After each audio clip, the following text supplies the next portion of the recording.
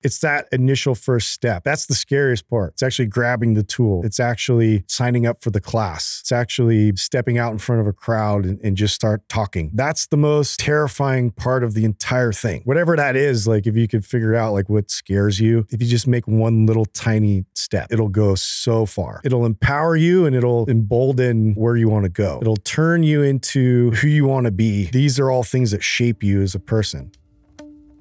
Welcome to the Path Podcast. I'm Mike Salemi. I believe that uncharted trails make the best life stories. So take a deep breath, put one foot in front of the other, and trust the ground under your feet. Join me in discussions on health, performance, business, leadership, and spiritual self-mastery because these topics are windows into how well each of us have learned to trust our own path.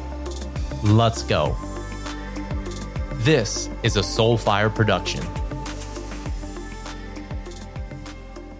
Today on the show, we've got Justin Andrews. Now, Justin is one of the hosts of the Mind Pump podcast, and already on the path, we've had Adam Schaefer and Sal DiStefano on, which were fantastic episodes. And Justin brings in a very unique perspective, especially in the realm of health, fitness, and performance, because Justin was not only a collegiate football player, he's got a degree in kinesiology, but he's really at Mind Pump, the resident expert on all things unconventional training, which is really a big part of why we resonate so much with each other. And so in this podcast, we certainly go into the benefits of unconventional training, the roadblocks that tends to hold people back, why people tend to get intimidated and what they can do about it to enter in some of this fantastic world of utilizing the unconventional training tools, whether it's kettlebells, mace bells, Indian clubs, whatever, and the benefits and the transfer that those things can offer to us in all aspects of life. And so we go deep into that. And in addition, we go deep into the topics of fatherhood. And Justin is a father of 2 boys. And I was fascinated to learn how he's really been raising these boys,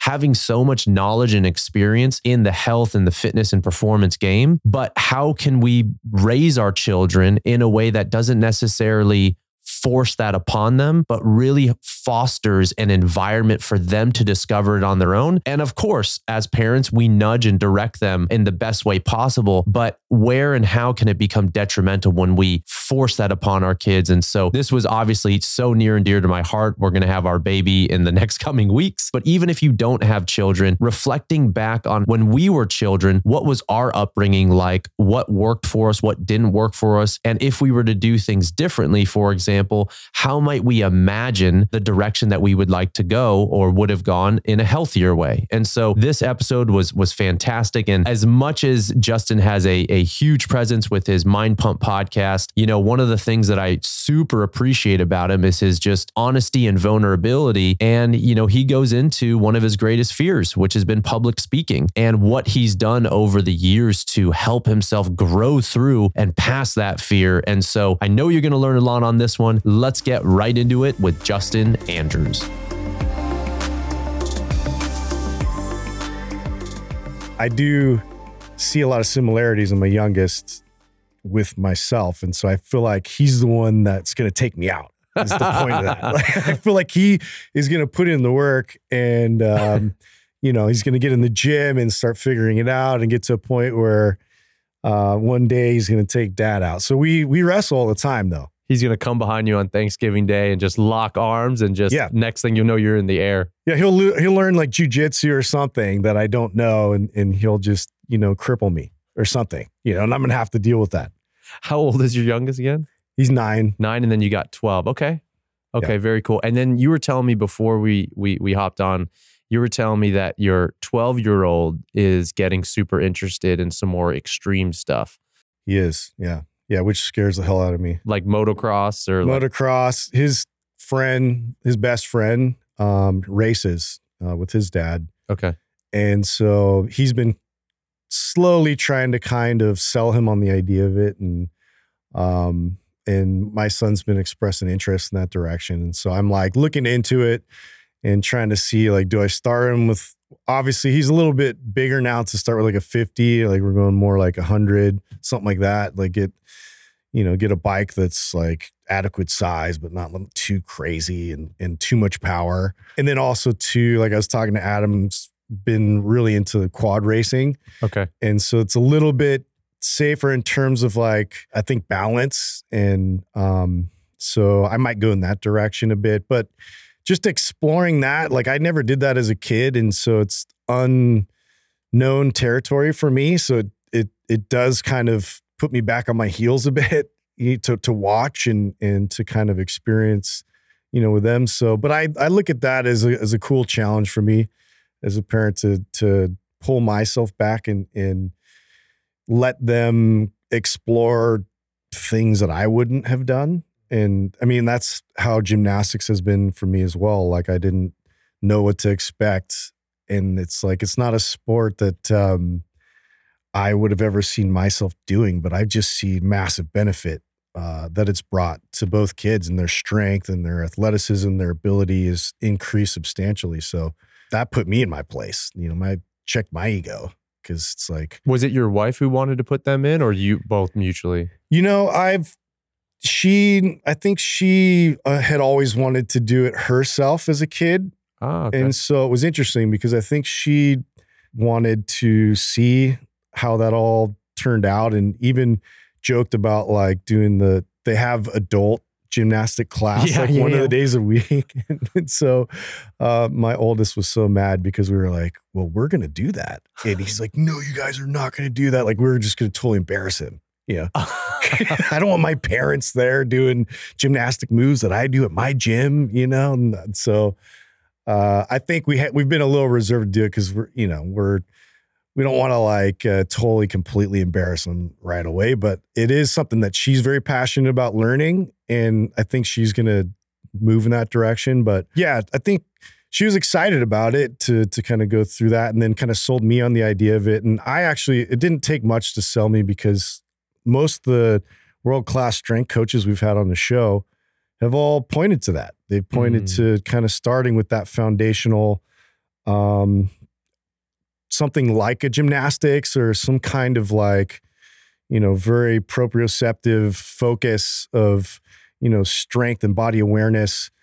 And that's probably one of the better options out there to start and to really get that groundwork in. So I was like, logically it makes sense, but I don't know enough about it. And I'm like a very conventional sports person and have always been. And so it was a bit of an ego check for me to not have them play soccer, not have them play basketball, not have them doing football, all those things that I know and I can coach and interject.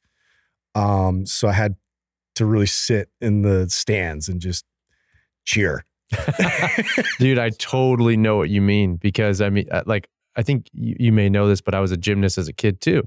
That's so right. I was a gymnast. My brother started and he was like, I think like 4 or 5. And then I got into it maybe when I was 6 or so.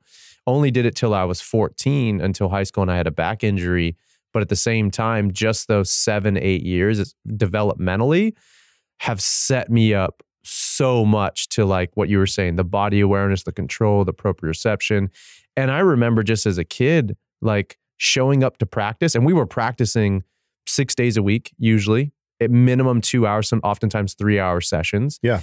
And so that discipline was instilled in that structure from such a young age. And then I remember almost every practice going into it scared, in the sense like I knew I was going to be challenged, and there was mats and the coach knew what they were doing, but I was always, trying a new skill or a new movement. And that repetition of years of doing that from such a young age, beyond just like the physical stuff, I think like character wise and like mental, like being more dialed in with approaching fearful things with a little bit more of like, it's okay, and not over building this stuff up, man. So I'm really excited to hear that's what you've been doing with the kids. Yeah, no, that's an interesting perspective, because it is a lot of, it's crazy challenges with them jumping and then flipping and doing things where you don't know how your body's really going to end up until you experience it, and you go and you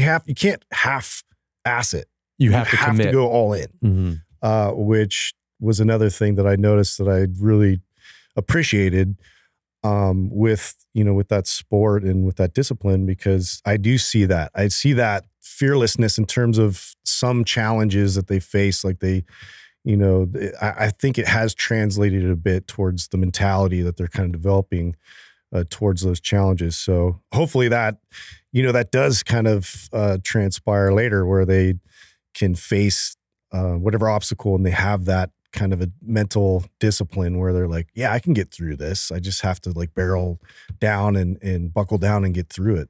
But I think it's done nothing but good. I mean, I've seen a huge change, especially with my oldest and his arm strength. Cause that was one thing, like him throwing a ball was like, it was okay. Like he has decent mechanics, but the strength wasn't there.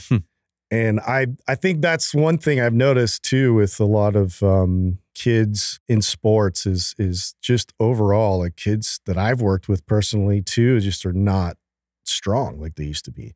And I don't know, like physical education wise, I don't know like where that disconnect is, but I've seen a massive decline in that direction. And, obviously this is kind of an exclusive, like private direction I took them to go into gymnastics, but it was the best thing I think I could have done for them, because now coming back towards conventional sports, you see how that really translates and improved his overall ability to athletically move his body, like even like fielding ground balls and throwing a baseball and just moving and spinning and cutting for basketball. And like you see, and I geek out on movement. So it's like, for me, it's cool because it's like, wow, that really worked. Like it's cool to see that.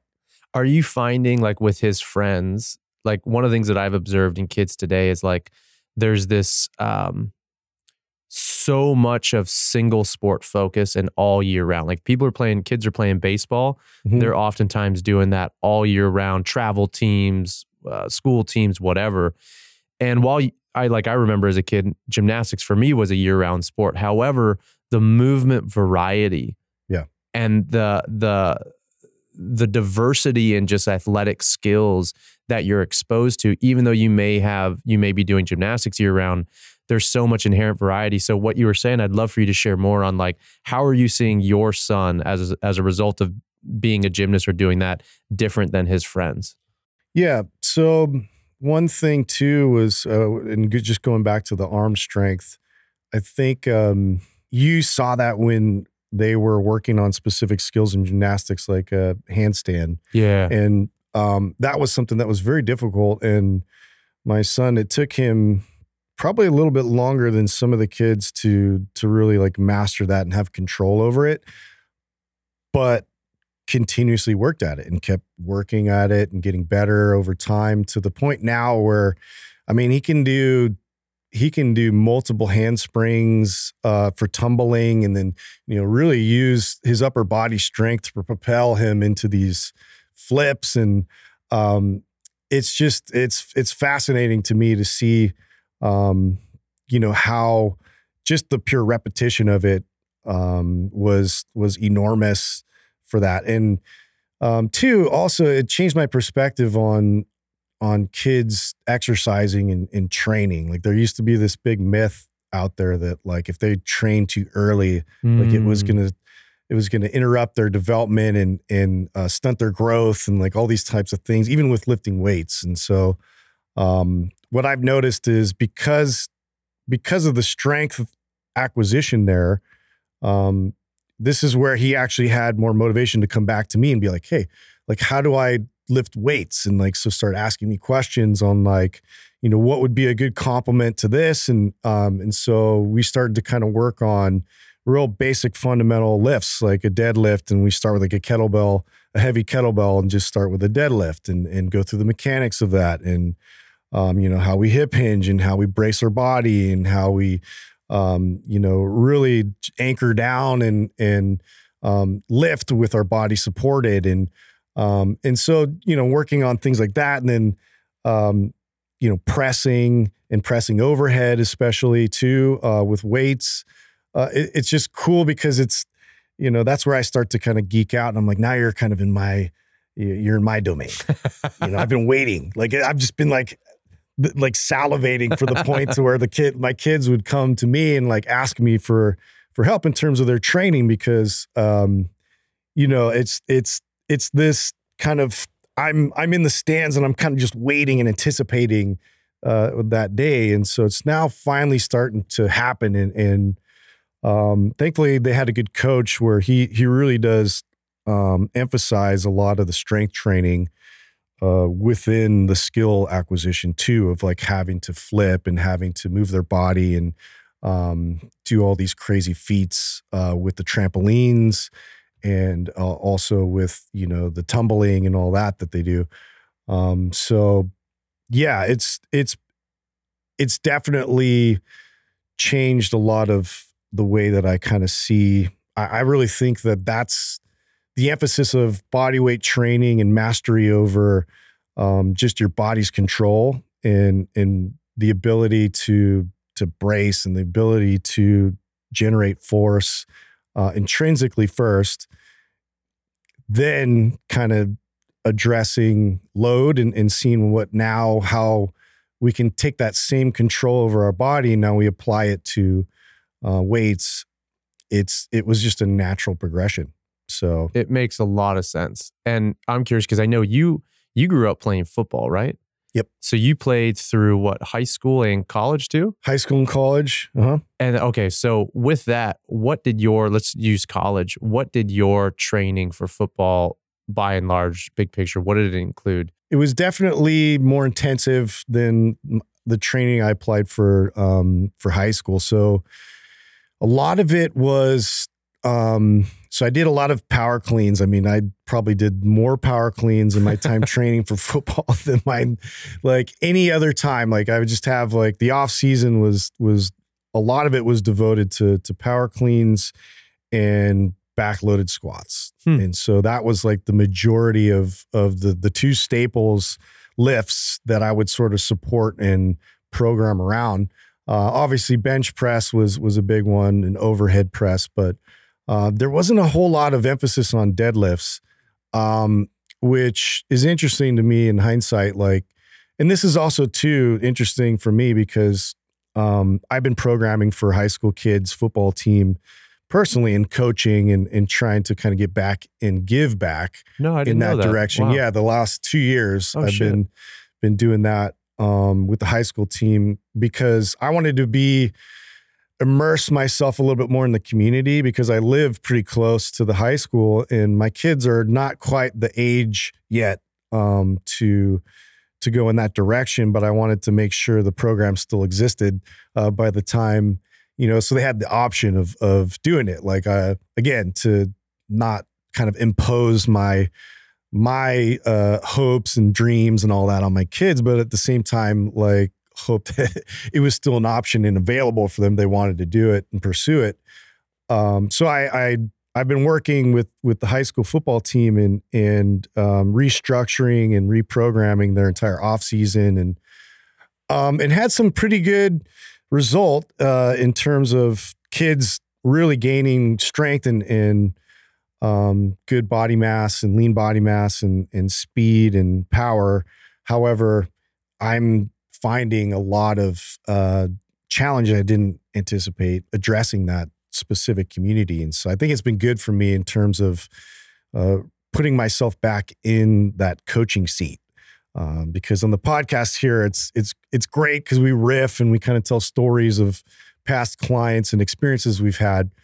But I'm not like in the mix, like troubleshooting and it kind of puts all that back into perspective for me. Like there's a whole host of challenges like I didn't anticipate, especially after like a couple of years of the lockdowns and COVID. And then, the kids only getting, I think they had like 4 games one season. And then I came in the year after that where they were starting it up again. The whole program was just completely broken. Organizationally, schedule, their fitness. So like some of the main coaches left that had been there for just decades. And so they were going through this kind of shift and change. And another one of my friends kind of took it over and then had approached me and was trying to get me to come help. And I had always wanted to help. I just, I don't have time. Like I don't have time. I have my own family. I have, Mind Pump, and we have all these other kinds of programs and things that we're doing here for work.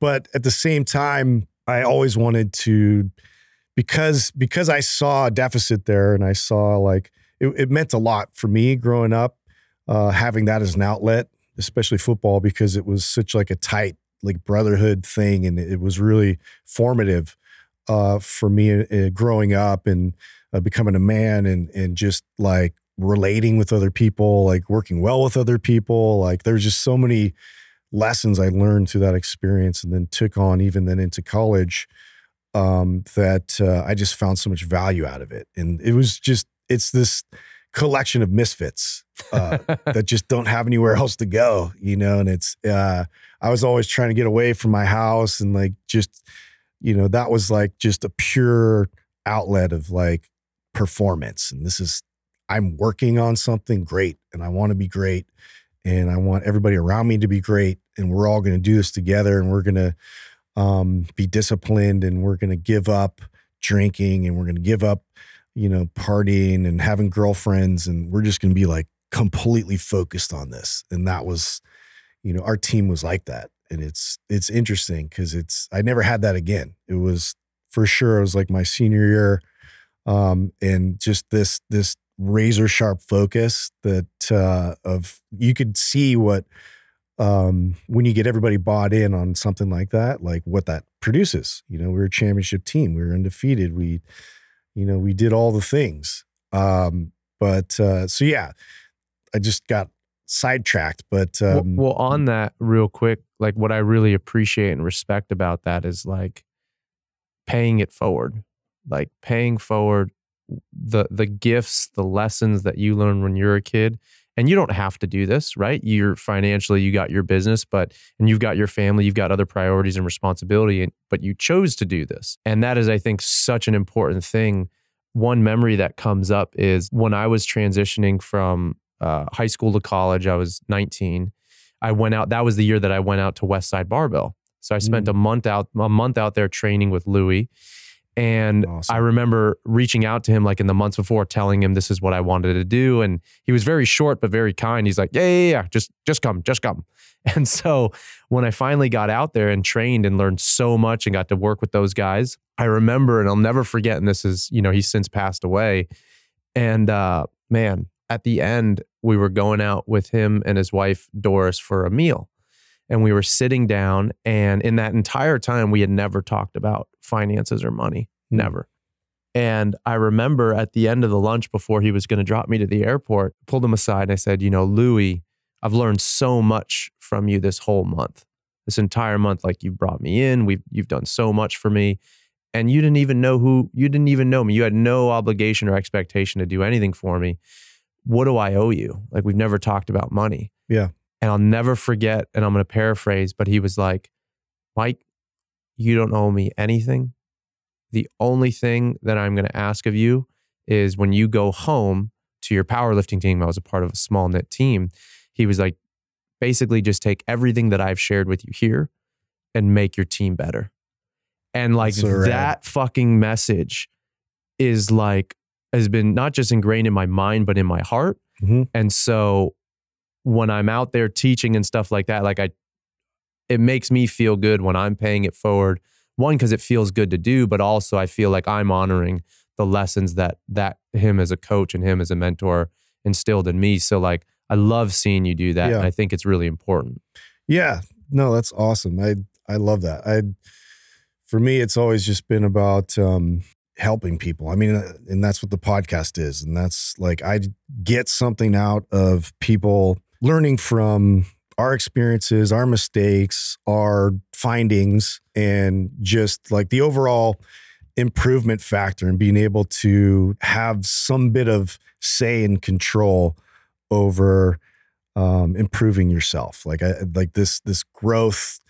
I want that for everybody. I want everybody to pursue that type of individual growth, because you want to be around people that want to be better.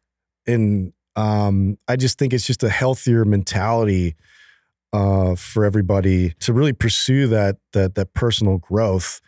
And it's one of those things. It's a hard sell because you do have to do a lot of work. And I mean, I'm still doing a lot of work, and there's a lot of self-discovery that I've had to go through to get somewhat of where I am today and like what's transpired as a result of that. But it's so worth it. And it's the opposite message of what everybody's receiving these days. And it's so frustrating to me because it's easy. It's easy to point fingers, and it's easy to blame circumstances, and it's easy to dismiss work and to avoid it. But to sell people on the idea that we all can improve, we all can be better, we all can experience this life at a much higher frequency than we're experiencing it right now is way more attractive to me. And I want to surround myself with people like that. Or if you're not like that, I'm going to, you're going to unfortunately be faced with me selling and pitching you on that idea. So, yeah, that's kind of like, I get a lot out of, even though now we just talk about it. I'm a very active person. Like I move. And so sitting is tough. Even just this is like tough for me.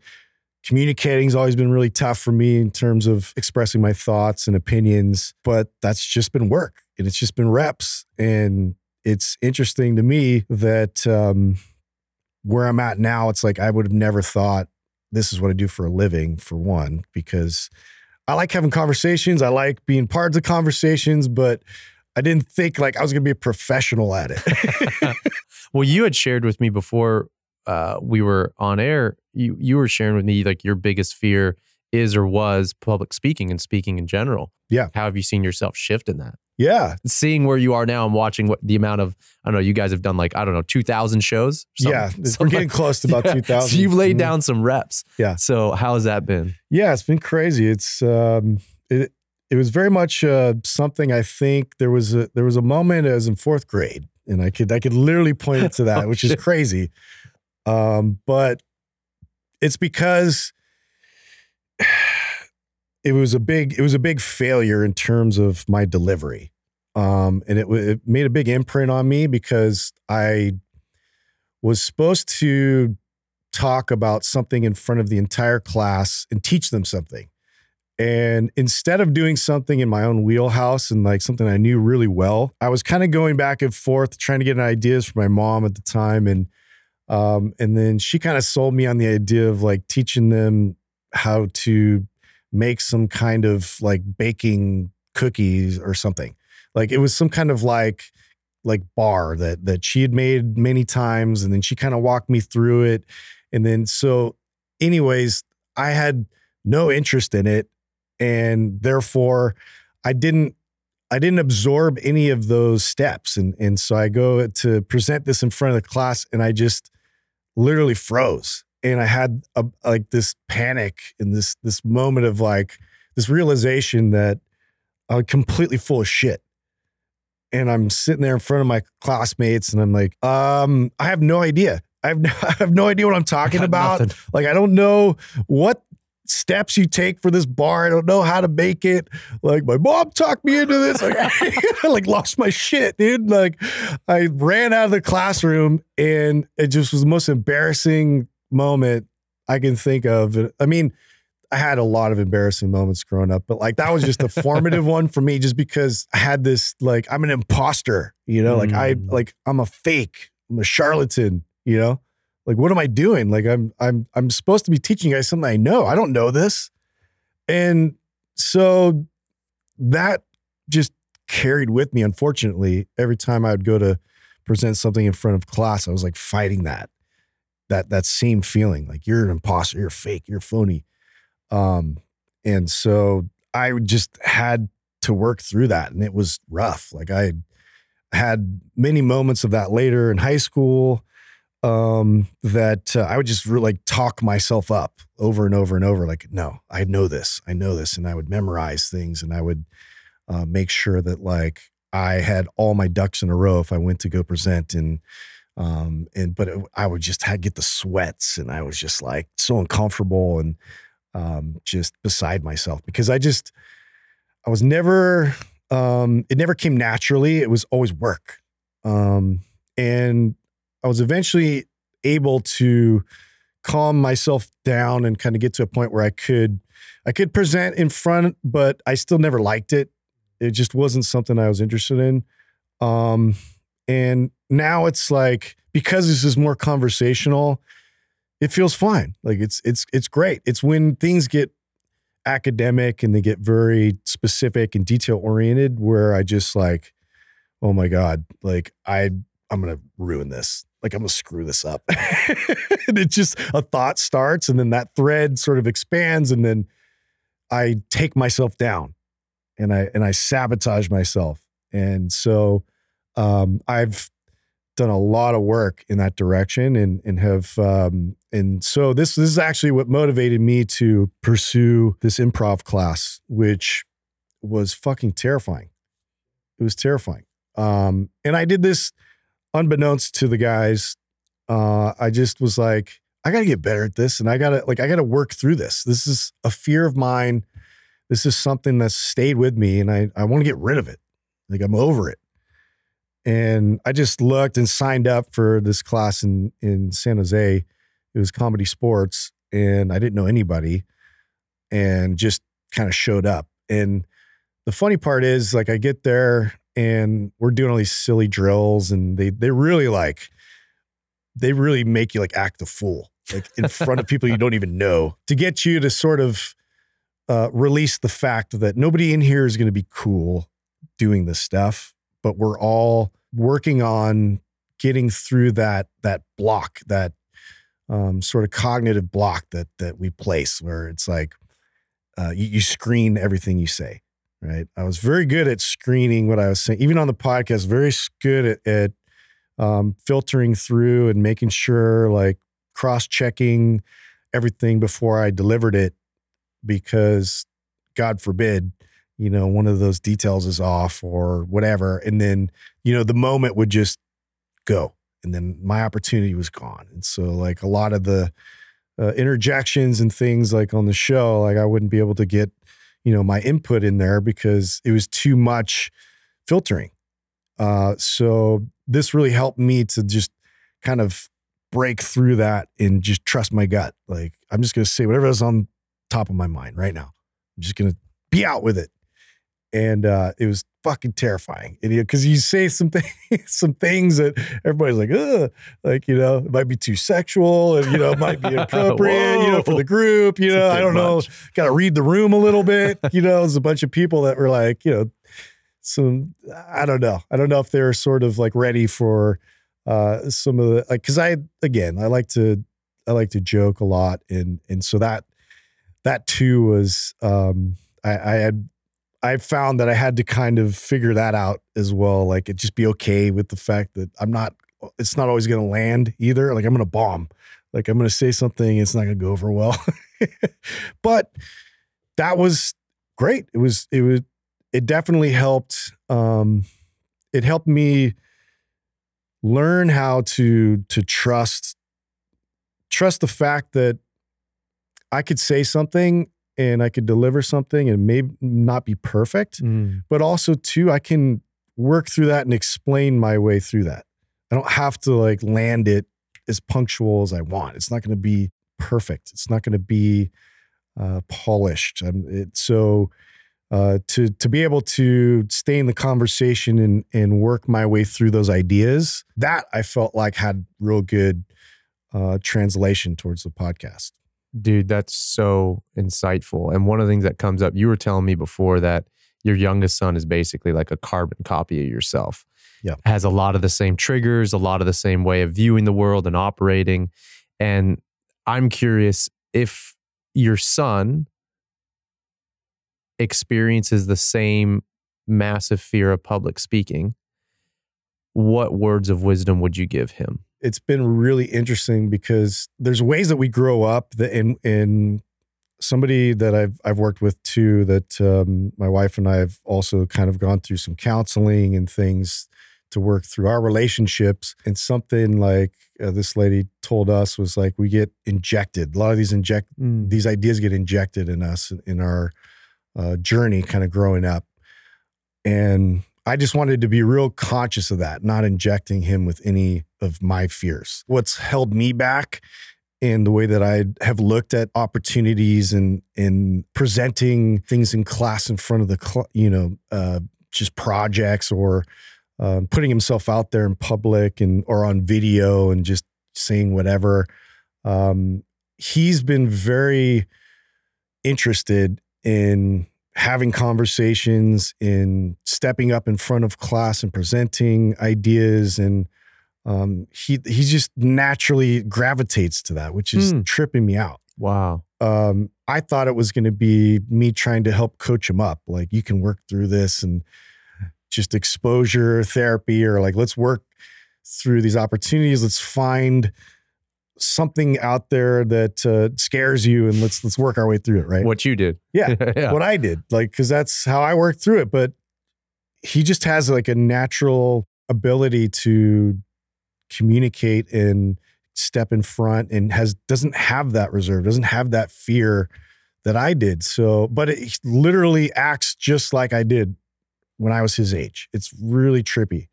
But it just goes to show, like, he didn't have that formative imprint kind of injection of fear and like, if you don't do well, like, you're going to be rejected. And so to me, it's interesting to watch, because I know there's other things, like, for him, if he doesn't get things right, it really like aggravates him. Like, so if he's working through a problem with math, or if he can't figure out something that on his own and he needs to get help for it, like, that's a real battle, which is, I could identify with that a lot. And, was very much of a characteristic I had, and would be very hard on myself over anybody else. Like, it was always like, oh my God, like, I'm terrible at this. I suck at this. Like, there was all this negative, like, reinforcement that, and so I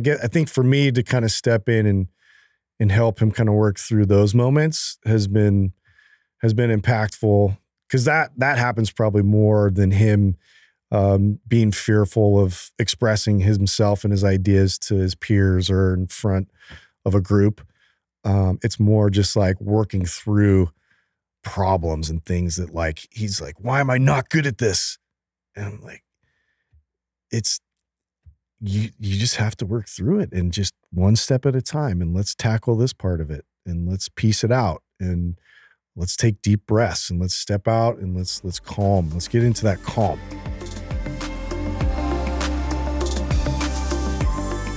Reflecting on today's show, one of the things that really sticks out as a parent to me is the type of father that Justin is, and the type of father that he strives to be. And I'm fully in awareness that not everybody has a father like Justin, or had a father like him, or a father that I had. And with that being said, there's so many benefits to simply having healthy father figures in our life, healthy models. And that's something that is so lacking today. And it's becoming more and more and more evident through the work that I'm doing with the men, especially at the Men of Movement retreat. And so this is a call out and a call up for any man listening to this podcast who is looking for guidance, who is looking for a sincere group of brothers to grow alongside. I mean, how many times in life can we say that we've actually had a safe space where we can open up with the challenges that we are facing at given points in our life, and really maybe be held accountable and held us to the standards that we wish to be better in our life, but not necessarily judged us for it?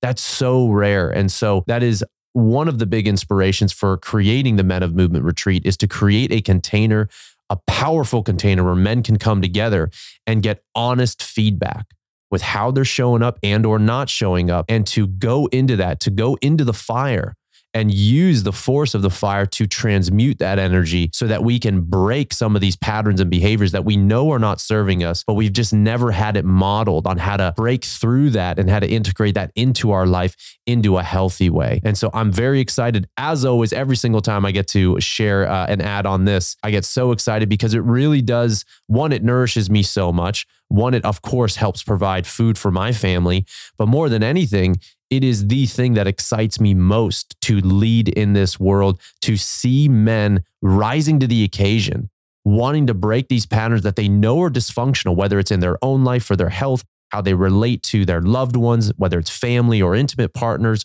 or for example, not showing up fully in their careers, maybe living a life of a job that they fucking hate. And so to create a container where guys can come together and work through this, man, it's felt so good. And so the next retreat is happening June 8th through the 11th. We run these in Mount Shasta, California on an organic farm. That is all I'll say for right now. But if you are interested in finding more information, you will hop on a call with me. You'll get access to my calendar and we'll work through some stuff. It will absolutely be a discovery call to hear what you're working through in life right now, where you want to be better. With your permission, as always, if there's coaching opportunities for me to support you on the call, I absolutely will. And then we will go through some of the details of the retreat to really see if it's a good fit for you. All you got to do is you can click the link in the show notes or just go to mikesalemi.io. In the upper right-hand corner, you'll see a Men of Movement retreat drop down. Check it out for more information as well as a link to apply.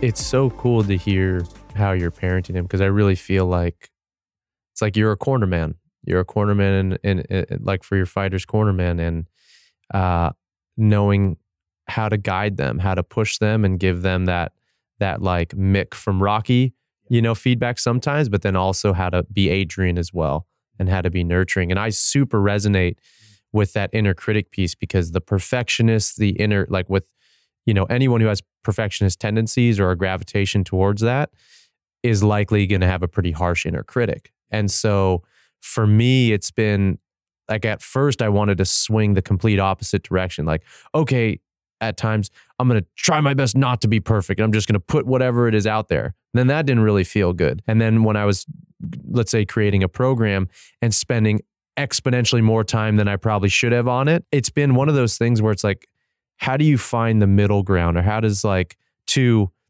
not abandon, because that can be a strength too. So it can be a strength and a weakness, but it's like, how do we find that middle ground? And I think one of the big things is having a cornerman, someone in your life who knows, loves, and respects you, and isn't trying to inject you per se with a specific type of belief system, but is just trying to model and be there. Like I love what you said, even with your kid who's 12, like you've been sitting back, you've been in the stands. And I can only imagine that's probably really hard to do when you love them so much. Oh yeah. Yeah. I mean, I don't like to use the word, but it makes me a bit anxious. Like I'm like, I'm excited for him, but at the same time, I'm like, it's that bit of control. Like I think we all we want to have ability to control things. And that's what I'm checking myself on the most is my control. Whereas he's not going to learn what he needs to learn if I'm putting myself in that position. If I'm getting in front of it, I'm stepping in front of his development. It's a hard thing because you love them so much and you want them to thrive and have success and learn and develop these skills. And be able to think their way through all these challenges and obstacles.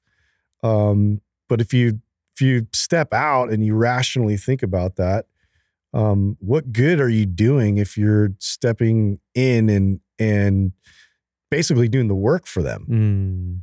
It's really not productive in terms of like getting the outcome that you really want. But it's a really hard thing because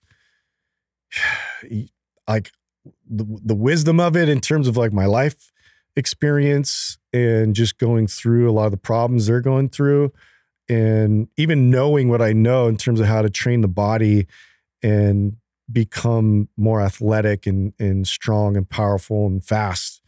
Like, I'm like, I have all these tools, you know, I got all these tools I'm just holding on to and waiting. And it's the waiting part that's just, it's brutal, you know, but if I'm patient enough, they'll ask for it. And so, yes, I'm constantly checking myself. It's not easy. I do sometimes want to just be like, look, I have the answers right here. I got the answer. I got them. Use them. Yeah. But they have to want it, or it's not going to land. So, and two, part of that is the struggle. You don't want to watch your kids struggle, but they have to struggle. And it's about the right, I think it's the right dose of struggle, and very similar and parallel to working out. It's just, you need to find that right dose to adapt and to acquire what you need to acquire from that lesson. So I look at it like that a lot too. They're right now they're exercising, you know, whatever it is, whether it's trying to get better at their sport, trying to get better at school, trying to learn how to navigate through the culture, how to navigate through life, how to navigate through social media and the internet and, you know, all this madness.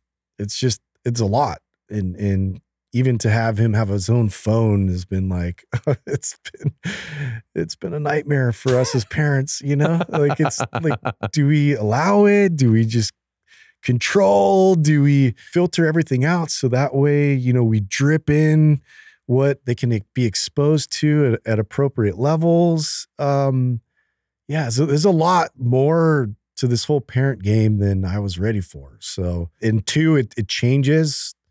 Like, I have like a real solid idea. Like, this is going to be the way we're going to do it. Like, we're going to get this app. There's this new app out there that basically shuts off their phone at this time, and then it scrubs like all the imagery. So, you know, there's cool technology out there that can do that.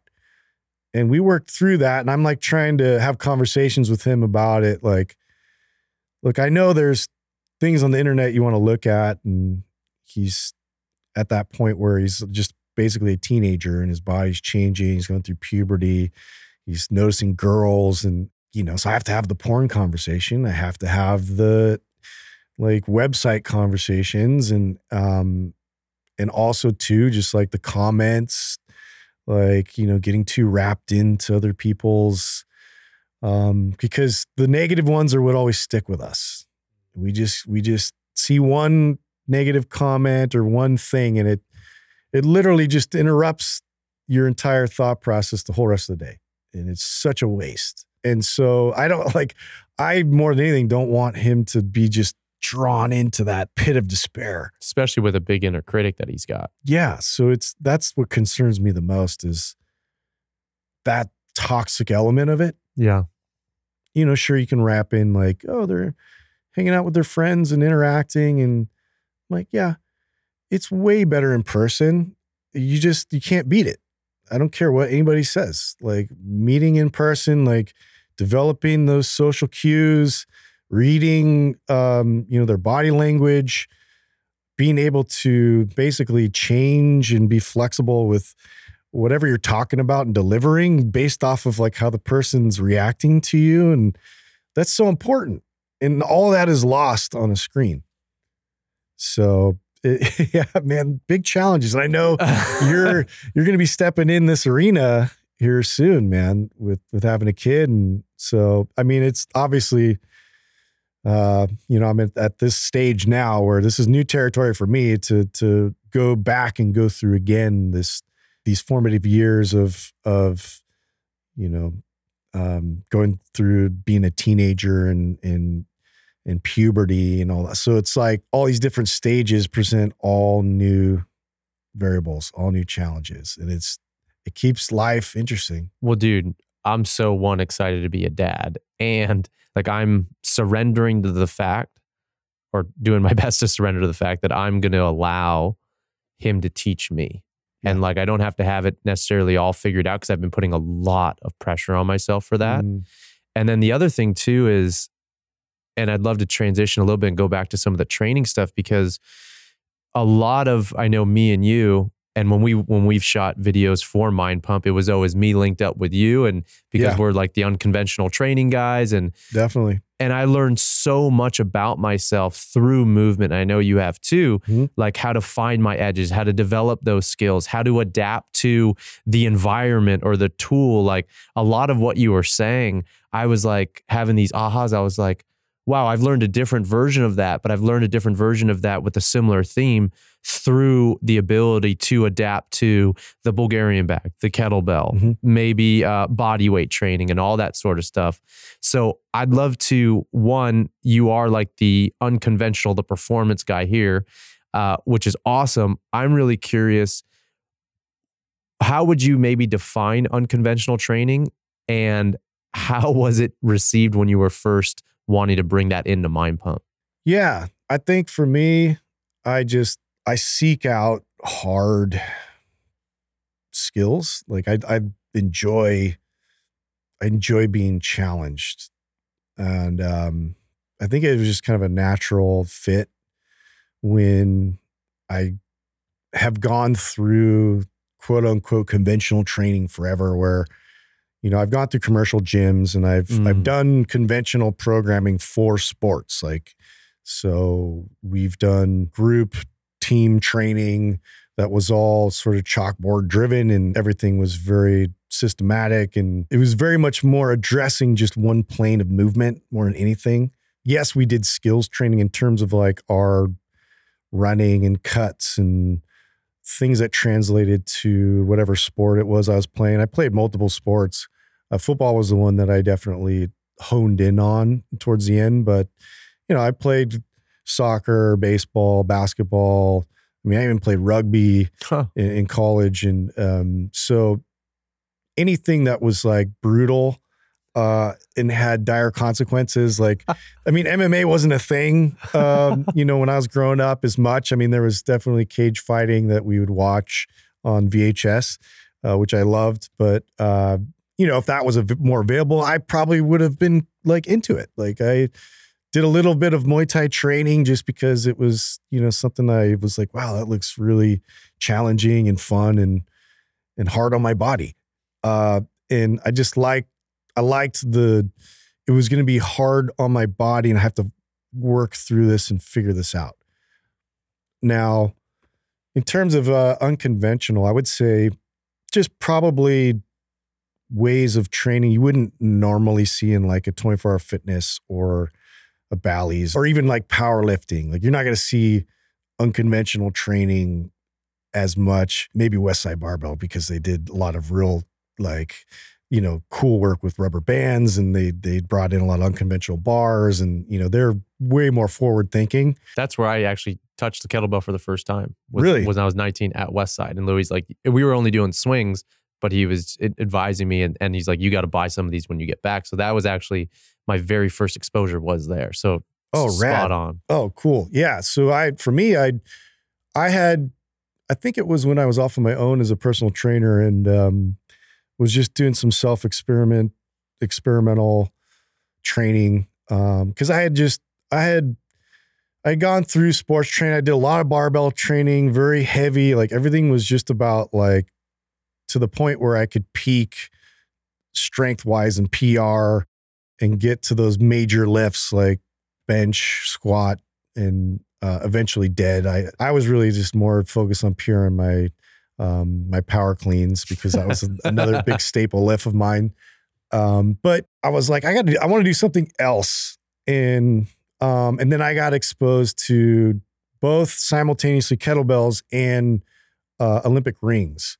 And this is before TRX and the suspension training really kind of took off. One of my friends actually introduced kettlebells to me. We started training with them, and then I went through, it wasn't Strong First at the time, but I think it was through Dragon Door. The RKC, yeah. Yeah, the RKC. So I did a weekend of RKC, and then and Pavel actually made an appearance there, and so it was cool. I got to meet him and just really got into the nuances of how to, grip the kettlebell, how to make sure, my body was in full control, but like, expressed power at perfect timing. And then also, it's this fast loose concept, and just a lot more dynamic in terms of like your body has to be able to produce a lot of things at once, but it has to be fluid and flawless, And that was interesting because that's another level. Like, and this is why it's hard for me to really express a lot of this on the podcast, because not a lot of people are there. A lot of people are in a position where they want to feel strong, and they want to feel like their body's in good composition. And I understand that. And that was the majority of my clients. And so I would just expose them to some unconventional ways of training, just every now and then, just give them a taste. And then whoever kind of bought into it a little bit, we'd start introducing it a lot more, and that within kettlebells and then Olympic rings, I just found a whole new host of challenges that I could apply to my body, and how I needed to not only perform some of these exercises, but now stabilize myself and be able to brace and control and create this rigidity throughout my body while also doing those same movements. I'm like, wow, that's way harder, and to have all those excess of gravitational forces on me now with the Olympic rings, to be able to have the kind of mobility in my shoulders to be able to, do these, skin the cat moves and all these types of things where I'm, doing full levers. And so I really enjoyed the challenge of it. And the fact that every little incremental effort produced, ways of getting stronger and more effective and better. And you could see it. If I videotape myself, I could see the change in terms of like, it looked more fluid. It looked better. It looked like I had more control. I wasn't being pulled left to right. My body wasn't rotating. And then I feel like that made me a better coach too, to point out those little things, even just with a conventional lift. You could see a lot more of how the body likes to compensate when you go to more of an extreme level of challenge. And so that's what I really like about unconventional lifts, is between that and learning mace bells and learning Indian clubs, it was just kind of like a pursuit of like, what else did they used to do back in the day? And like Dr. Ed Thomas, I found my way Indian to clubs, him with the Indian clubs, and that's what exposed me to that. And here's the thing. Some people trip out about like a Ronnie Coleman that's like just massive, bodybuilder that's just a spectacle, and that's insanely impressive, right? And, and for me, it's like a Bo Jackson who's just like the ultimate athlete that can high perform in on that level in two different sports, like with no off season. Like it just doesn't make any sense, but really, like I love watching beautiful movement. And you'll see that in the Olympics, and you'll see that at gymnastics for sure. But to just see so Dr. Ed Thomas, just watching him control these movements with the Indian clubs, and just like, it was so fluid and just on a different level than everybody else. And it's hard to articulate because you watch it and you're like in awe of what kind of control and what kind of ability. And it's so understated. A lot of people, it just goes right over everybody's head. But like, that's the stuff that I kind of zoom in on. I'm like, wow, like that's interesting. There's a lot of brain training going on with that. The ability to coordinate all of these movements, these circular movements and left and right and simultaneously, especially with the Indian clubs. It's really such a fantastic tool that I think, and that's one of the things that's always excited me. It's like, how can I learn a skill here that will have a massive transfer into everything else in life? Mm-hmm. And so, I was actually really like, I'm actually really not surprised, but I'm impressed when you were saying the first two things that you did were kettlebells and gymnastics rings. Cause like, that's solid. Two tools that offer such a beautiful complement to each other. And like the fact that you're doing skin the cats and opening up, putting the shoulder in that position and like what you were saying, the isometric control, but you've got to stabilize. Like those are two super complementary tools. One of the things that I know about Mind Pump, like you guys have I don't know if your slogan still is, but like dispelling like fitness myths and raw fitness truth. When it comes to unconventional training or any of the tools, are there any like big myths that stick out to you with any of the tools or when people are looking at unconventional training? I think a lot of people, I think what I see a lot is on Instagram or like on social media, it's a lot of dance moves and it's a lot of sort of glorified choreography, which to me is cool to watch, but I think people get a different perception of like how valuable those tools are. I think that they're not getting exposed to some of the more simplistic moves that have the most translation towards benefiting, say, their bench press or benefiting, some other strength pursuit or athletic endeavor. And so I think that the overall, there's a big misconception with them just sort of being this isolated tool that you can get to a point where you can do all these crazy elaborate movements with, which I think is, and I'm trying to be sort of walk the tightrope with this because I do appreciate some of that skill and that ability. And I can recognize the level they've got to be able to pull off a lot of those movements. And, it did take a lot of work and skill to develop it. But I think that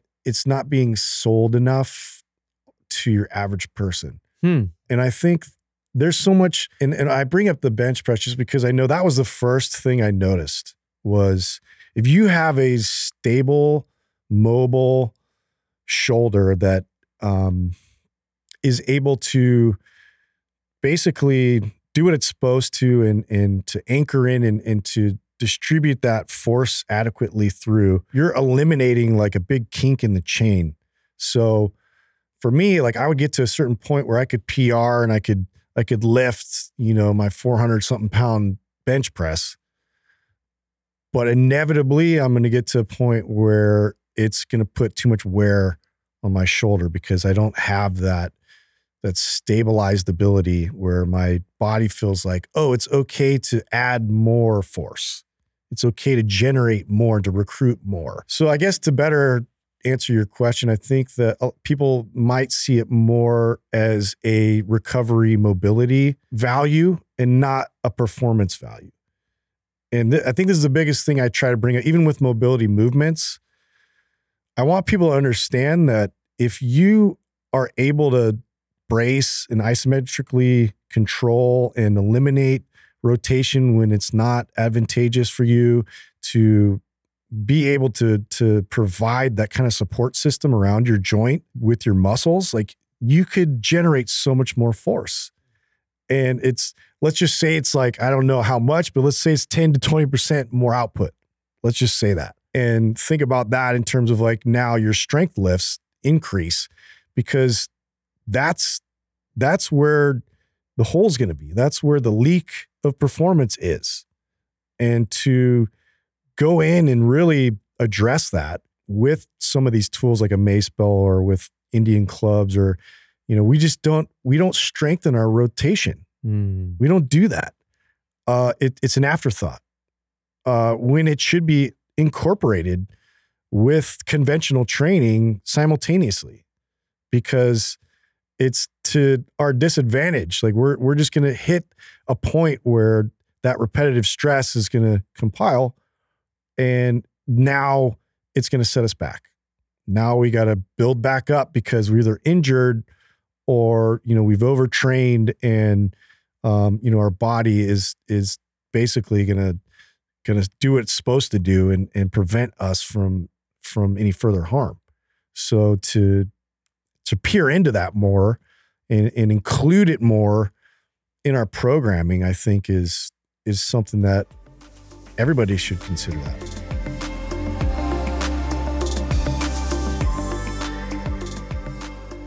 As you can tell by now, both Justin and I are huge fans of unconventional training with kettlebells.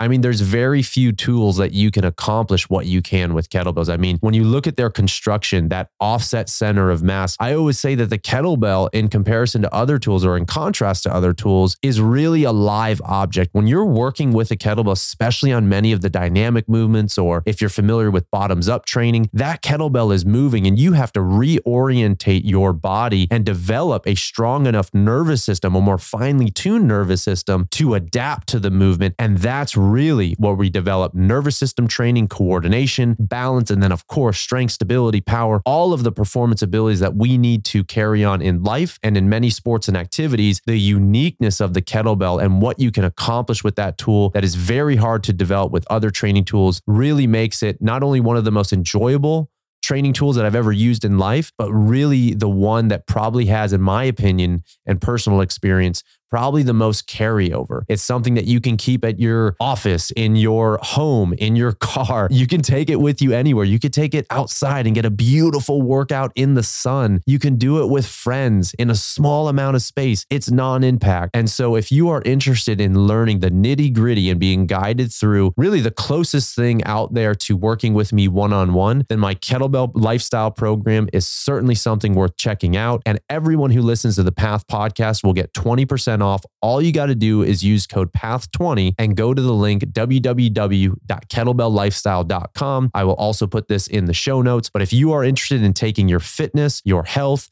your mobility to the next level, and of course your kettlebell skill, then that program is the one for you. Check it out today. Now let's get back to the show.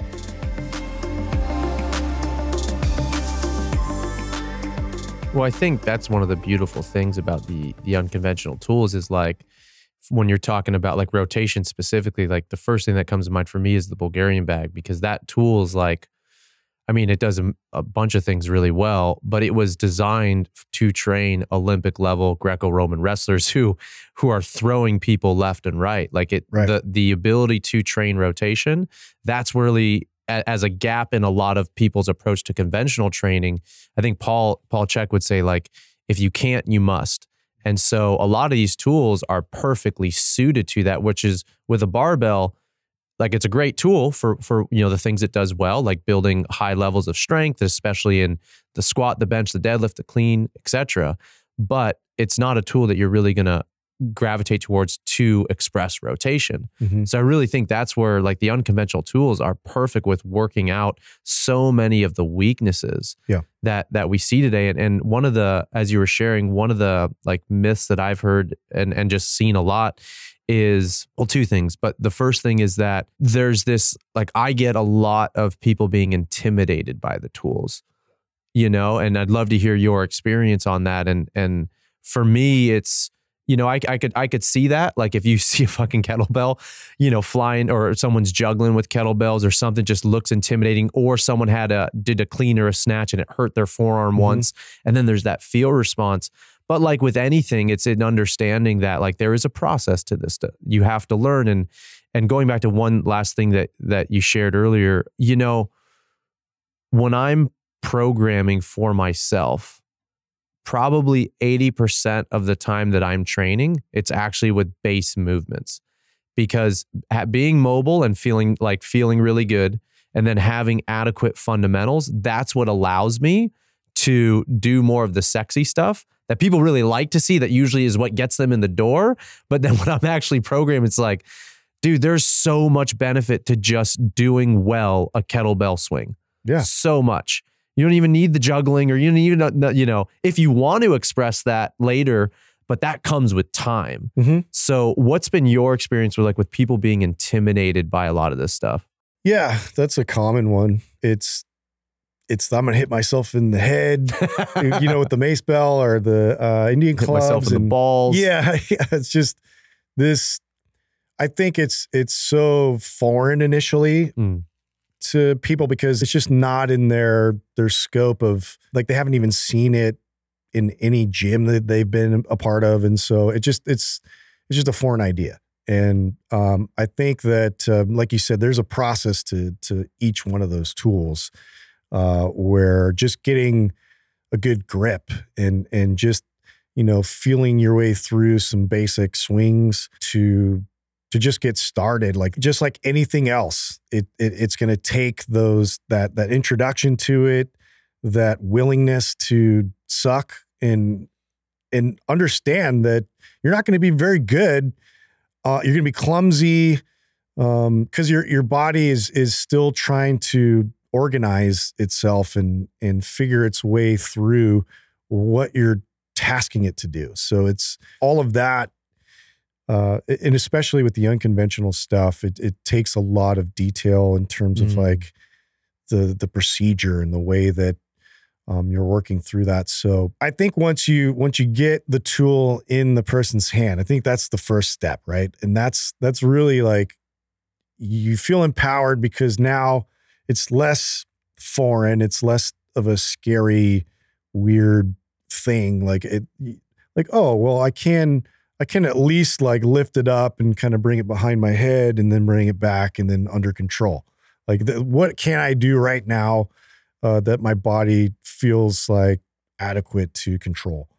So we'll start there. And we'll start kind of adding in little bits to challenge it further and get further along within the desired outcome of what that entire exercise is going to look like. So it's just like anything else. It's any new sport is going to have that same type of fear getting into it, because nobody likes to be the one that sucks right away. Like, you don't want to be the total beginner again, especially if you've gone through training and lifting and like you feel pretty proficient in a lot of the other lifts. God forbid, like, we now step into an unconventional tool and it's like you're starting all over. You're like a little baby fumbling around and trying to figure it out. But that's where all the growth is. And then, again, this is back to the whole part of the conversation in the beginning. It's I'm drawn to that. That excites me. Like, I know I'm going to suck. I'm going to suck when I pick it up, and I'm going to be like, whoa, this is a weird, because, some of these are just the weight itself. It's heavy in the bottom. It's light in the top. It's pulling me left. It's pulling me right. I have to try to figure out how to even just control and stabilize. Like, even one of those like iron clubs, like just holding one, it's like, whoa, it challenges you from so many different directions, and your wrist, your elbow, your shoulder, like everything else. And then like just channeling that in with your core to be able to control and like pull it centric to the body. It takes a lot of effort, but once you figure it out, it's like, ooh, okay, I'm onto something here. And it's empowering because now it's not something that is out of your scope. Like, ooh, I can work on this and get better at, I know I can get better. It's not that like, I'll never do that, or that's not for me, or that's not ever going to work. I'm taking it now and now I'm going to figure it out. So I find myself always looking for that. In life, in life, lifting, in general. That's beautiful, man. What would you say as we close out here?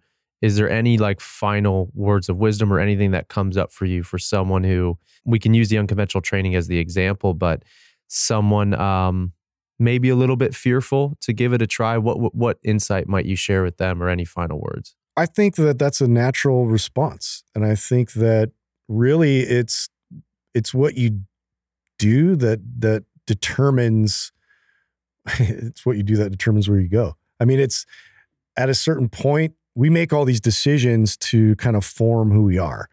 And I think that each decision is an important one. And to be able to empower yourself with ways of challenging your body is going to make your body better. Ways to challenge yourself in terms of communicating is going to make you a better communicator, which in turn is going to make you more effective in your job and your relationships. And I just think that it's that initial first step. That's the scariest part, It's actually grabbing the tool. It's actually signing up for the class. It's actually stepping out in front of a crowd and just start talking. So I think that honestly that's the most terrifying part of the entire thing. So if you just do that part, then you're already miles ahead of most people. And so it's just whatever that is, like if you could figure out like what scares you, if you just make one little tiny step, I think it'll go so far, and it'll empower you, and it'll embolden where you want to go. Like it'll turn you into who you want to be. And I think that these are all things that shape you as a person. So it's as simple as training tools and just making that conscious decision to improve every day in whatever direction it is, whether it's just lifting weights conventionally and just building yourself up and your overall strength, or just, losing some weight, or, making better decisions with nutrition, or just cutting out some stress in your life. There's so many things you can do. And I think that we forget to focus on that. Like, you can do so many things to improve, and just focus more on that. Less on what everybody else is doing, less on the current state of of the culture and being not having access to things, or not having something, or whatever the deficits are, or whatever the negative things are. We don't really need to give that much emphasis. We can just focus on improving in small steps. Dude, this has been so much fun, man. Thank you for dropping that wisdom.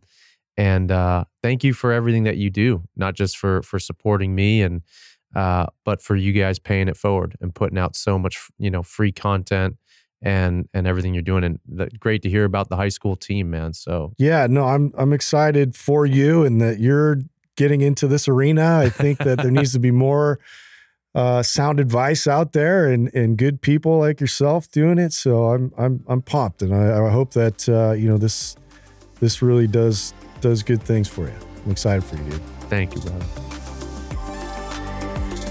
Thanks for listening. Be sure to follow the podcast on Apple and leave a review. It means a lot. We all have a path, and I'd love to hear how this podcast has inspired you in some way to live yours.